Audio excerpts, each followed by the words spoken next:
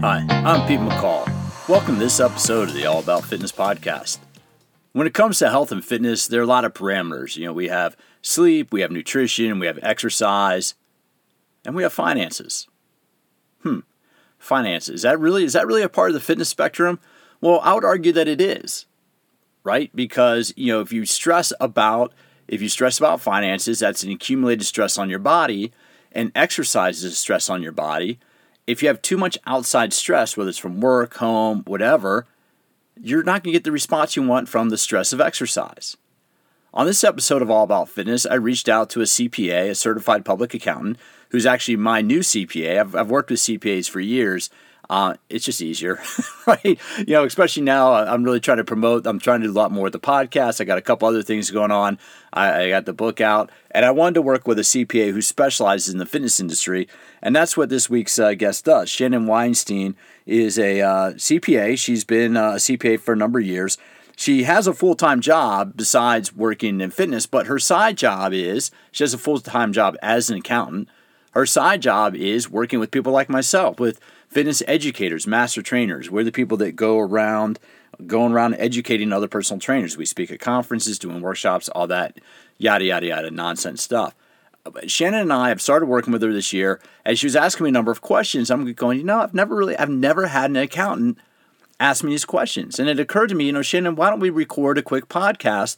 Because I'm sure my listeners would appreciate having some insight. And she's been a fan of the podcast. She's given me some good insight, and that's actually how we met. She gave me, she wrote in one time asking a question about something from the podcast. So it just goes to show that, reaching out to somebody, and now all of a sudden she's become a vendor. I'm her client. But before I get into the conversation, I want to read a disclaimer here, because although Shannon is a qualified professional, the information that we provide on today's podcast is meant to be educational. So Shannon is trying to educate you, and it's not intended to be individual tax advice. And we make that clear a couple times. If you need tax advice, see the appropriate professional. The potential tax saving strategies discussed on this episode are not applicable to all situations. Be sure to talk with your accountant or tax preparer if you want to implement any of the items that Shannon and I discuss on today's episode. Real quick, before I get into the conversation with Shannon, keep an eye out, because I am very, very close to launching my first workout program. It's going to be a 12-week. It's going to be a 12-week dumbbell strength training program. So especially, I'm recording this in March of 2020. There's a lot of stuff going on COVID-19, the coronavirus. If you want to try to isolate and not go out in public as much, which might be understandable, working out at home is a great option. My 12-week workout program is a dumbbell program. It's going to include dumbbell strength training, mobility training, and HIIT interval training solutions as well. Keep an eye out for that. It's going to be released soon. So just, again, I'm not going to be taking advertisements on All About Fitness. I'm not putting it behind a paywall. Instead, if you want to support the podcast, you got two options. One, buy some content from me, buy a workout. Buy a copy of Smarter Workouts, The Science of Exercise Made Simple. Or two, if you want to support the podcast, do me a favor and give me a quick review, however you listen to it. Spotify, iTunes, however you consume the podcast. Just take a moment, reach down, give us a 5-star rating, and let others know the benefit of listening to All About Fitness. Now we're going to have a conversation with Shannon Weinstein, a certified public accountant, on what you can do to enhance your financial fitness this tax season. I'm Pete McCall with All About Fitness Podcast. Today I'm going to take a slightly different track, and I'm going to talk about your financial fitness, not just your health and wellness fitness, with Miss Shannon Weinstein. Shannon, how are you doing today? I'm doing great, Pete. How are you? I am doing well. What's the name of your company? Well, first of all, let's give the listeners a little bit of a background about, because you're a CPA, correct? Yes, I am. And what exactly does a CPA do? I know a lot of people will say, I need an accountant, but I think sometimes, I know I've made this confusion. So let me restate that. I've sometimes gotten confused between a financial advisor and a CPA. What does a CPA do, and how is that different from another financial professional? Yeah, definitely. I'm so happy you asked this question, because this is something we have to clarify a lot. And a CPA is a certified public accountant. And what I do is I help folks with accounting and tax related items for their businesses or their individual tax filings. So versus a investment professional or a certified financial planner or financial advisor, they focus more on how to build wealth within your portfolio of investments, how to invest in your future retirement, and how to make the optimal decisions to make sure you've got a financially secure future. We're not that different in our goals, but I think that our expertise is slightly different, much like two different types of doctors into different disciplines. Well, that's really helpful. Now, are CPAs able to be a financial advisor or a certified financial planner? So they can be. We have a lot of disciplines that are in common, and there are folks who have passed the CPA exam and the CFP exam. One thing to check on if you're working with a professional is their experience and credentials, because there are folks that definitely do both. I'm probably more moving the needle towards CPA, tax and accounting, and that's my expertise. But there are definitely some professionals that can overlap both. And it's very common to be good at both. If you're interested in working with individuals and families, it's very, very common. Okay, well, and since you're a CPA and it's coming up on tax season, and that's why I wanted to speak with you. And for the interested listeners, I'm sure I'll say this in the introduction. I mean, you are my, full disclosure, you are the accountant I'm working with now to help me keep my ducks in a row and make sure I don't run afoul of the IRS. And so I just want to put that out there. But what's the name of your company and what's your specific area of specialty? So my company is called Financial Solutions. It looks like financial solutions, but with a T, so FIT. And I am focused on helping mostly entrepreneurs and small business owners optimize their business finances and taxes so that they can make more income and thus a bigger impact. And I work a lot with folks in the fitness industry, so fitness professionals, master trainers, educators, wellness, nutrition, you name it. So folks with that passion I tend to gravitate towards because I am a fitness professional myself as well. All right, and I just want to put that so listeners, you don't have to be working in the fitness industry to get the advice of a CPA, and that's exactly why I wanted to speak with Shannon. So let's go into this. Let's look at tax season. What, in your experience, just of everybody, all general consumers here, all individuals, what are 2 or 3 of the most common mistakes when it comes to people doing their personal taxes? I mean, my number one mistake, in my opinion, would be not really reading your return. And not really, just kind of ignoring the subject of taxes and finances and thinking you can outsource everything to your accountant. And what do you mean by that? Do people not really pay attention to what their expenses are, or they not pay attention to individual items? That, but also when you get your return back from your accountant, let's say you have someone who files your taxes for you, you give them all your documentation and, they come back to you and here's your return, here's what you're going to get in a refund or what you're going to owe.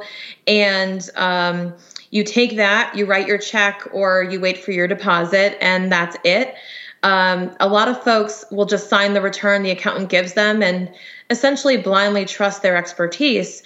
But in reality, you are signing that return that states that everything in there, to the best of your knowledge, is true. And if there's something in there that looks odd or maybe based on an assumption made by your tax preparer that may not be true, you would still be liable for the taxes and penalties associated with something like that being off. So I think folks have to understand that they have a core responsibility to, on a fundamental level, understand what their tax return is saying.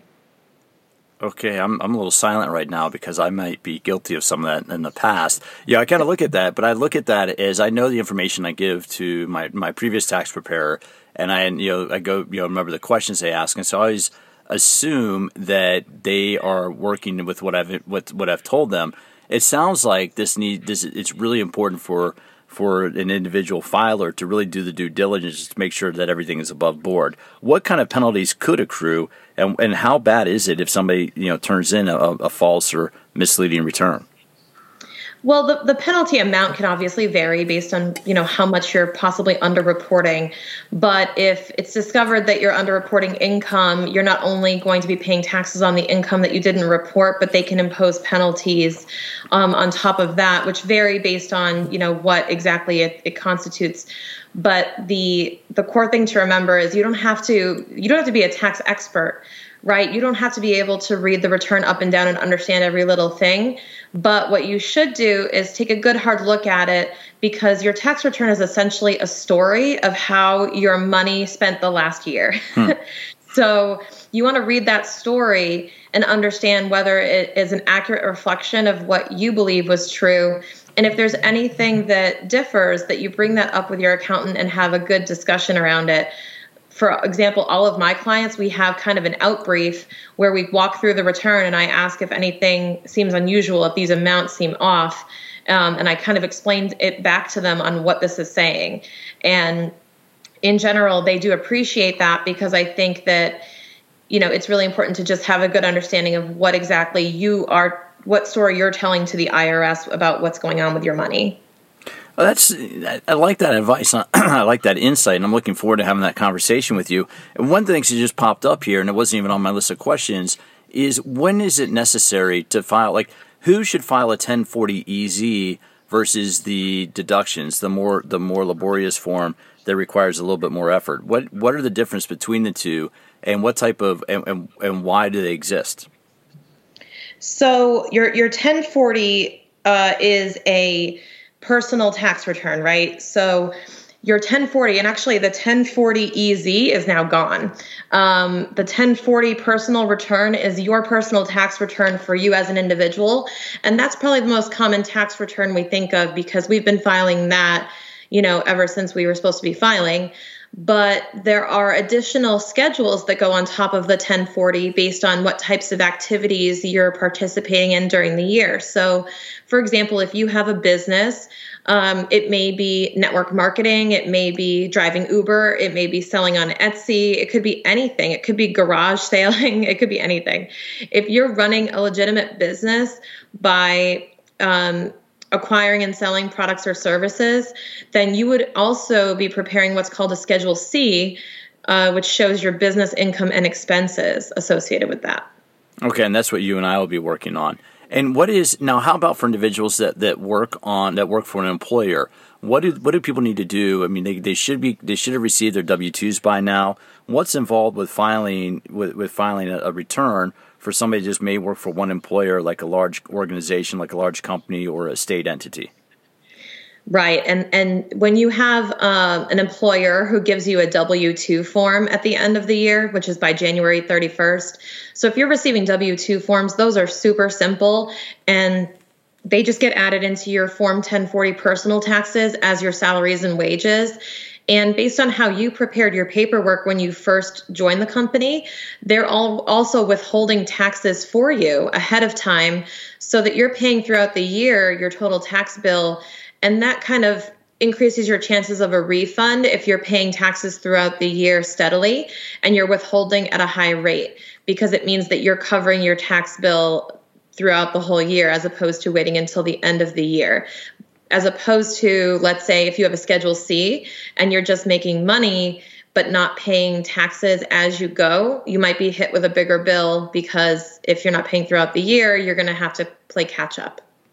Yeah, let's stay here for a second for people that work for an employer, because for years I worked for a large health club company. I've worked for large health club companies, and I've worked for a certification organization. And when you work for a large health club company and you're responsible for buying music and other items that the employer doesn't reimburse, I was under the impression, or my former accountant would explain to me there are certain business-related deductions. And so let me ask you this question for listeners who might not be in fitness. What kind of deductions are out there? What kind of are standard or common deductions are out there that people might be able to use, say, if they work in sales or they work in an office for a large organization? All right. So as we dive into that, Pete, I want to clarify kind of two things here. One is, what is a deduction? And what are the different types of deductions or categories of deductions? And then I'll dive straight into that question. That's exactly why I'm asking, because people might not realize that. One reason why I want to ask this, Shannon, is there might be people out there that are going, wait a minute, I can deduct that, or I didn't know I could deduct that. And so I really want to kind of be able to educate that on that a little bit, and then help them understand why it might be more beneficial to use a CPA as opposed to just going to some storefront tax preparer. And we'll talk about that a little bit later. Absolutely. So let's start with what it really is. What do we mean by a tax deduction? Because you've probably heard the phrase that, oh, this is great, I can write it off, right? You've heard of write-offs, you've heard of deductions. It's deductible. It's a great kind of selling point when you're looking to buy something. And sometimes it's the justification in the back of our head for buying something a little nicer than we would buy otherwise if it's a deductible item. So a tax deduction just means that it reduces the taxable income on which your tax is calculated. So if you're making a certain amount of money, it just brings that money down, that income level down. When you go to calculate your taxes, you're working off of a smaller number of income. So that is really what a deduction is. Yep. Well, and let's use this example and have a nice round number. Say I'm making $100,000 a year for a large organization. And as part of that, my job responsibility is I run on the way home from the office. I might run out of my way and make a bank deposit. Would I be able to deduct, if I do other deductions like a mortgage interest deduction, would I be able to deduct the mileage from that if the employer doesn't pay me? I mean, what type of deductions can somebody look at or think about in the course of their day-to-day normal life or normal business if they're a W-2 employee? All right. So if they're a W-2 employee, when it comes to deductions, first of all, if you're a W-2 employee, you do not take business deductions. Okay. So there's kind of two different approaches here. So that's what I was going to get into next with the two types of deductions. So if you're an individual, whether you're in business or not, there are these things called itemized deductions. And you can find those on the Schedule A of your return. That includes out-of-pocket medical expenses, taxes that you've paid, charitable contributions. You guys might be aware that, if you donate to charity, you get a tax deduction, right? So those are some great, basic itemized deductions that you can add up. And what's great is the government basically gives you right up front off of your income, they give you what's called the standard deduction. And that's for an individual in 2019, that's $12,200, I think it is, or $12,400. And you're able to take that straight off of your income, and then you add in any other deductions over and above that from your itemized deductions. So you're either taking a standard deduction or your itemized deductions if they're greater than that standard amount. So that's what you have a choice between as an individual on the front part of your Schedule A, right? So that's one type of deduction we talk about.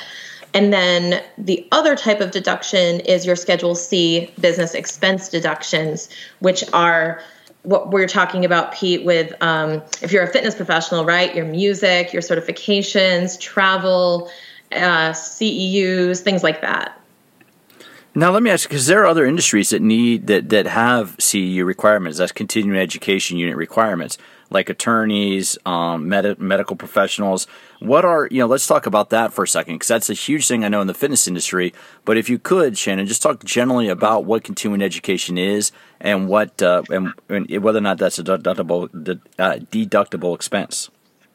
Yeah, continuing education is actually one of the first and foremost things that I ask my fitness professional clients if they have to be able to deduct, because it's one of the things that I find most connects to their ability to grow their business and is the easiest to identify as a business expense, because it directly connects to their performance in their business and as a professional. So continuing education is something that's required to maintain certifications and licenses in your field of practice. For example, even for myself as a CPA, I have to maintain continuing education every 2 years. So not only did I pass a giant exam about 10 years ago, but I also have to do additional 80 hours every 2 years to maintain that license that I acquired. So you have to stay up to date on all the newest technology, regulations, rules, and things that apply to your clients so that you can serve them the best way possible. And that's common across multiple fields, including fitness. And so what type of expenses are included in the CEU expenses? Like what could people deduct, and also importantly, what could people not deduct? So I would say the most common ones that I see that are deductible are your online courses that you might take. So, and then certification trainings that you're using. So if you want to go get licensed in a new format or modality, that is a great way of adding some more deductions to your finances. And yeah, just any type of education. I also look at subscriptions to industry magazines and periodicals. If you have anything like that costs money, you can also deduct that as well, because that is improving your ability to serve your clientele. Anything that is really developing you professionally is really easy to argue deductibility on, as long as it's in your field of practice. Interesting. Now, what type of expenses would not be eligible? Under continuing education? Yeah, I just want to make sure, because there might be people who go, "Oh, I'm going to go take that workshop in Hawaii, or I'm going to go somewhere else." So I want to help people, realize of what they, if we talk about what they can do, it might be helpful to talk about what they can't do. Mm-hmm. My argument would be, if it relates to what your product or service offering is, it's quite easy to argue it's deductible. If it's completely unrelated, then I would say it's not deductible. So if you want to go take a basket weaving workshop in Honolulu, more power to you. But it's really hard to connect back to your business. It has to have a clear connection back to you investing that time and bringing that knowledge back to your business to add value.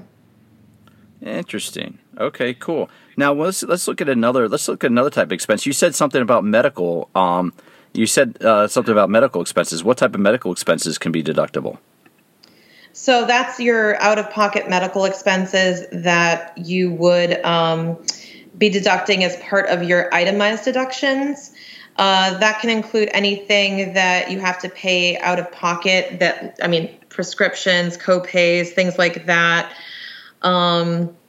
preventive care, anything that's a qualifying medical expense under the rules. So you can deduct visits to other specialists.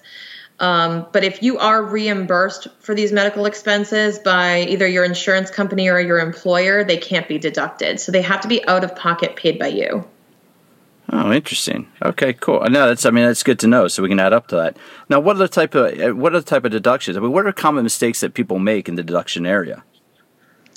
Common mistakes that I see in the deduction area are mostly around the business expenses, and I mostly see folks kind of pushing the boundaries on what they can deduct. In terms of, there's really two things that I see that are most predominant. One is deducting costs that are really not ordinary and necessary, which are the criteria for them to be deductible. And then the other thing that I see is where you have deductible expenses that could be blended. And what I mean is, if you're spending money on something that is a portion personal and a portion business related, when they try to deduct the entire 100% as business, it can be difficult to do that. So starting with that one, what I commonly see are folks trying to deduct, for example, their entire cell phone bill for the whole year and calling it a business expense. And my favorite thing to say back to that is, well, if you're deducting 100% of your cell phone for business, what are you calling your mother with? Interesting. Yeah, and can people deduct? But if they use their cell phone for business, because one of the things I think people might do that is that they use their phone to answer work emails, to make work calls after hours. Is that deductible, and how much? Yeah, it's deductible up to the portion you use for business, which you'd have to reasonably be able to estimate and discuss that with your accountant. So for some of my folks, they're deducting anywhere between 20 and 80%. It just depends on, how much you use the phone and what you're using it for. And it really is case by case basis. But I establish a level of comfort with my clients after talking with them about, how they use their phone for their business, and figure out a reasonable estimate if they can't figure it out. Because, fortunately, we have amazing technology at our fingertips, but unfortunately, it's not as easy to measure as it was back in the days where we had minutes, if you remember those, Pete. Yeah, right. Yeah, and because you can't do that anyway. So, what do you think? What do you think an accurate, or what do you think a reasonable percentage is for most people? It really depends. It would be really hard to narrow down, but it can really vary. And what I would also do is just keep track maybe for a week or a month, and then extrapolate that throughout the year for a typical week to figure out how much am I really using this for business versus personal. And you could probably get a good estimate for yourself, but it really is going to vary person by person. Interesting. Now, what else should people be aware of? Let's talk. Well, let me ask you this. On my notes here, I have to talk about retirement. Looking at retirement, I know some retirement, some people might have an IRA, some people might have a Roth IRA, others might have a 401k, yet others, this is not a good thing, and this might be covered in a later podcast, might not be saving for retirement at all. What retirement programs are eligible for tax deductions, and why is that a benefit? Right. So we have, two primary types of, let's say, individual retirement accounts or IRAs. We have traditional IRAs and we have Roth IRAs. And contributions that you make to a traditional IRA are made before you pay taxes. So they're not taxed on the way in, meaning they are tax deductible. So they are not taxed as you're contributing to your retirement. What they will be taxed on is at the point that you withdraw the money from that retirement account, that's where the taxes will be applied. If you have a Roth IRA, your contributions to that Roth IRA are made after taxes. So you've already been taxed on that income. So if you're contributing to a Roth IRA, you've already paid taxes on that income. So there are some tax advantage ways that you can contribute to your retirement that way. And now, I understand you're not a retirement professional or an investment professional, but one thing I've always looked at or made the argument of is that, like right now, I do personally traditional IRA because I would rather have the deduction as opposed to a Roth IRA when I'll be earning less money when I retire. Do you have an opinion on that, or is that something that I'm completely wrong on? Well, really what you're doing when you choose the type of retirement account that's right for you is you're kind of betting on your future. Okay.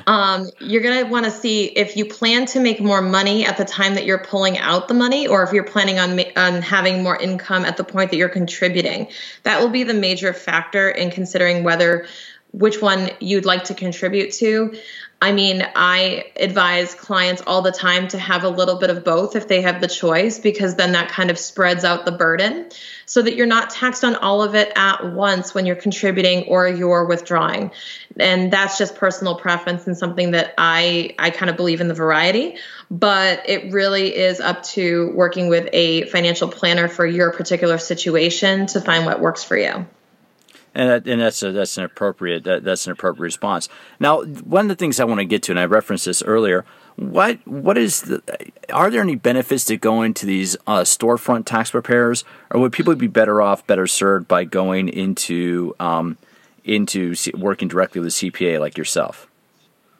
So of course I'm biased. Yeah, no, we understand that. But this is how I would think of it for those who are listening and really aren't sure what the difference is between, different tax preparers. And, a qualified tax preparer is a qualified tax preparer. Don't be fooled either by having someone with 3 letters after their name. If they're a CPA, that doesn't necessarily mean they're a tax specialist. So you want to be wary of that. Now, if you're looking at possibly going to a storefront thinking, well, I'll just go to, this company and go get my taxes done. It seems very simple and straightforward. You can absolutely do that. There's also fantastic software products out there for you to do it on your own. Now, I compare this to the health industry all the time. So if you have an ailment that's going on and you need to get it addressed, you have some choices here to have a primary care physician, right, that knows your history, knows your vitals, knows everything, that got your blood work taken, right, knows everything about you, and can see you. You also have the choice to go to, let's say, the Minute Clinic over at the local pharmacy and get checked out. It really depends on what your problem is, right? So what I would advise is understanding when to call the right professional based on what you're dealing with in your financial situation. Because sometimes it really is as simple as getting your taxes prepared by a qualified professional over in a storefront or doing it yourself. If you just have W-2s and a very straightforward tax return, It's easy to do that, and it's quite cost effective. So there is nothing wrong with going to see one of those professionals. However, if you're dealing with a more complicated situation, let's say you have multiple businesses, or you have real estate and you're renting it, or you have various assets to depreciate, things like that, that's where it gets really complicated, and you're going to want to hire the right professional that can help you year over year and be consistent, because you're not always going to get the same person if you go back to that storefront year over year. And what is, and so what? So to wrap it up, start wrapping it up here. What are some things that people can start doing to prepare for tax season to make sure they're fiscally fit as they enter this year's tax season? So one thing I always advise is to have a place to put all of the documents that you receive, because you're going to get a lot of stuff in the mail, and you probably already have. If you're looking at this tax season, you're going to get a lot of documents in the mail, and you're going to want to give those to your accountant. And my husband and I keep a folder right in the dining room table where if we have our own, because we file jointly, we get all our own tax information and documents, and we even get them at different addresses. My husband has a business address where he gets a lot of his paperwork. So we have a central folder right there on the kitchen counter or dining room table where we plop all of our documentation and keep it in one place. We also print off all of our emails that we got throughout the year. If you make charitable donations, let's say online, because I do a lot of work with friends who do Facebook fundraisers. So I have a lot of e-receipts. So I print all those off and put them in the folder. So when it comes time to work on our taxes, everything is in one place and it's all complete. And that is the easiest thing for a professional to pick up and work on.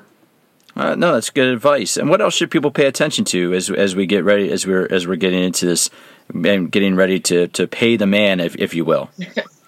Yeah, the other thing I would advise is take a look at your tax return from the past year. So not only do I advise reviewing your return before it's filed, but I advise reviewing the past year's return before you meet with your accountant, because they're going to ask you if anything changed this year. And if you say, no, nothing changed, I don't think I remember anything, and it turns out something big did change, I mean, that can result in a higher fee for the accountant and a surprise at the last minute that they have to do a lot more work. So you really want to be completely transparent with your accountant and upfront, and have a really good dialogue on what happened this year, and if there's anything they need to be made aware of in terms of how long your return is going to take. Because if something drastically changed, they have to be able to plan for that, and you want to be able to get your refund back as soon as possible. So I would just say keep that communication really upfront and honest and transparent. And ideally, if you're meeting with your accountant more than once per tax season, then that should already be, out in the open and being discussed well before you have to meet with them to file the return. Great. Now, if people have more questions or they want to retain, are accountants limited to work in a specific state, or can accountants work with anybody around the country? I never thought about asking that. I wonder if that's and especially since we live in different states and I'm starting to work with you. So yes, so CPAs can actually work with people in other states. There's just the limitation on, let's say me personally, I have a Massachusetts and a Connecticut license, and I'm able to practice in those states, but I can work with clients. I work with them virtually all over the country. So it really impacts you if you are stationed in different states. So I would just need to have a license in California, let's say, if I wanted to build a practice there. But I can work with clients all over the country virtually. There's really not much of a restriction there. It really depends on the state. So you just have to make sure that your state has mobility requirements met, which I do every time I take on a new client. Awesome. Well, that's great to know. And so, Shannon, thank you very much. And for listeners, I'll have information for Shannon's company, Financial Solutions, down below in the show notes in case you want to contact her with any questions you might have as we enter into this tax season. Fantastic. Thank you so much, Pete.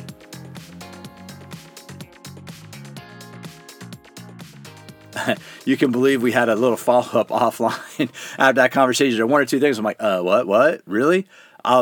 She's not helping me with my 2019 taxes. Shannon was somebody I brought on this year, 2020, going forward to kind of help me get my stuff in order. Again, as I'm trying to do more business through All About Fitness and make this my primary business, my primary revenue stream, by selling workouts, which you can keep an eye out for coming soon. I needed a little help to put that structure in place. If you want to support the podcast, again, do me a favor, give me a rating on however you consume it, iTunes, Spotify, whatever, or pick up a copy of Smarter Workouts, The Science of Exercise Made Simple. In Smarter Workouts, you get great workouts. I divide it up into 3 chapters: metabolic conditioning, mobility training, and core strength. And in reality, any strength training is core strength. But each chapter covers 7 pieces of equipment and what you can do, workouts you can do using only 1 piece of equipment. So if you're looking for great workout solutions, I'll say that again. If you're looking for great workout solutions at home, in the gym, or on the road, pick up a copy of Smarter Workouts and do it from the publisher, because that'll help support the podcast. And as always, thanks for stopping by. I look forward to having you join me for future episodes of All About Fitness.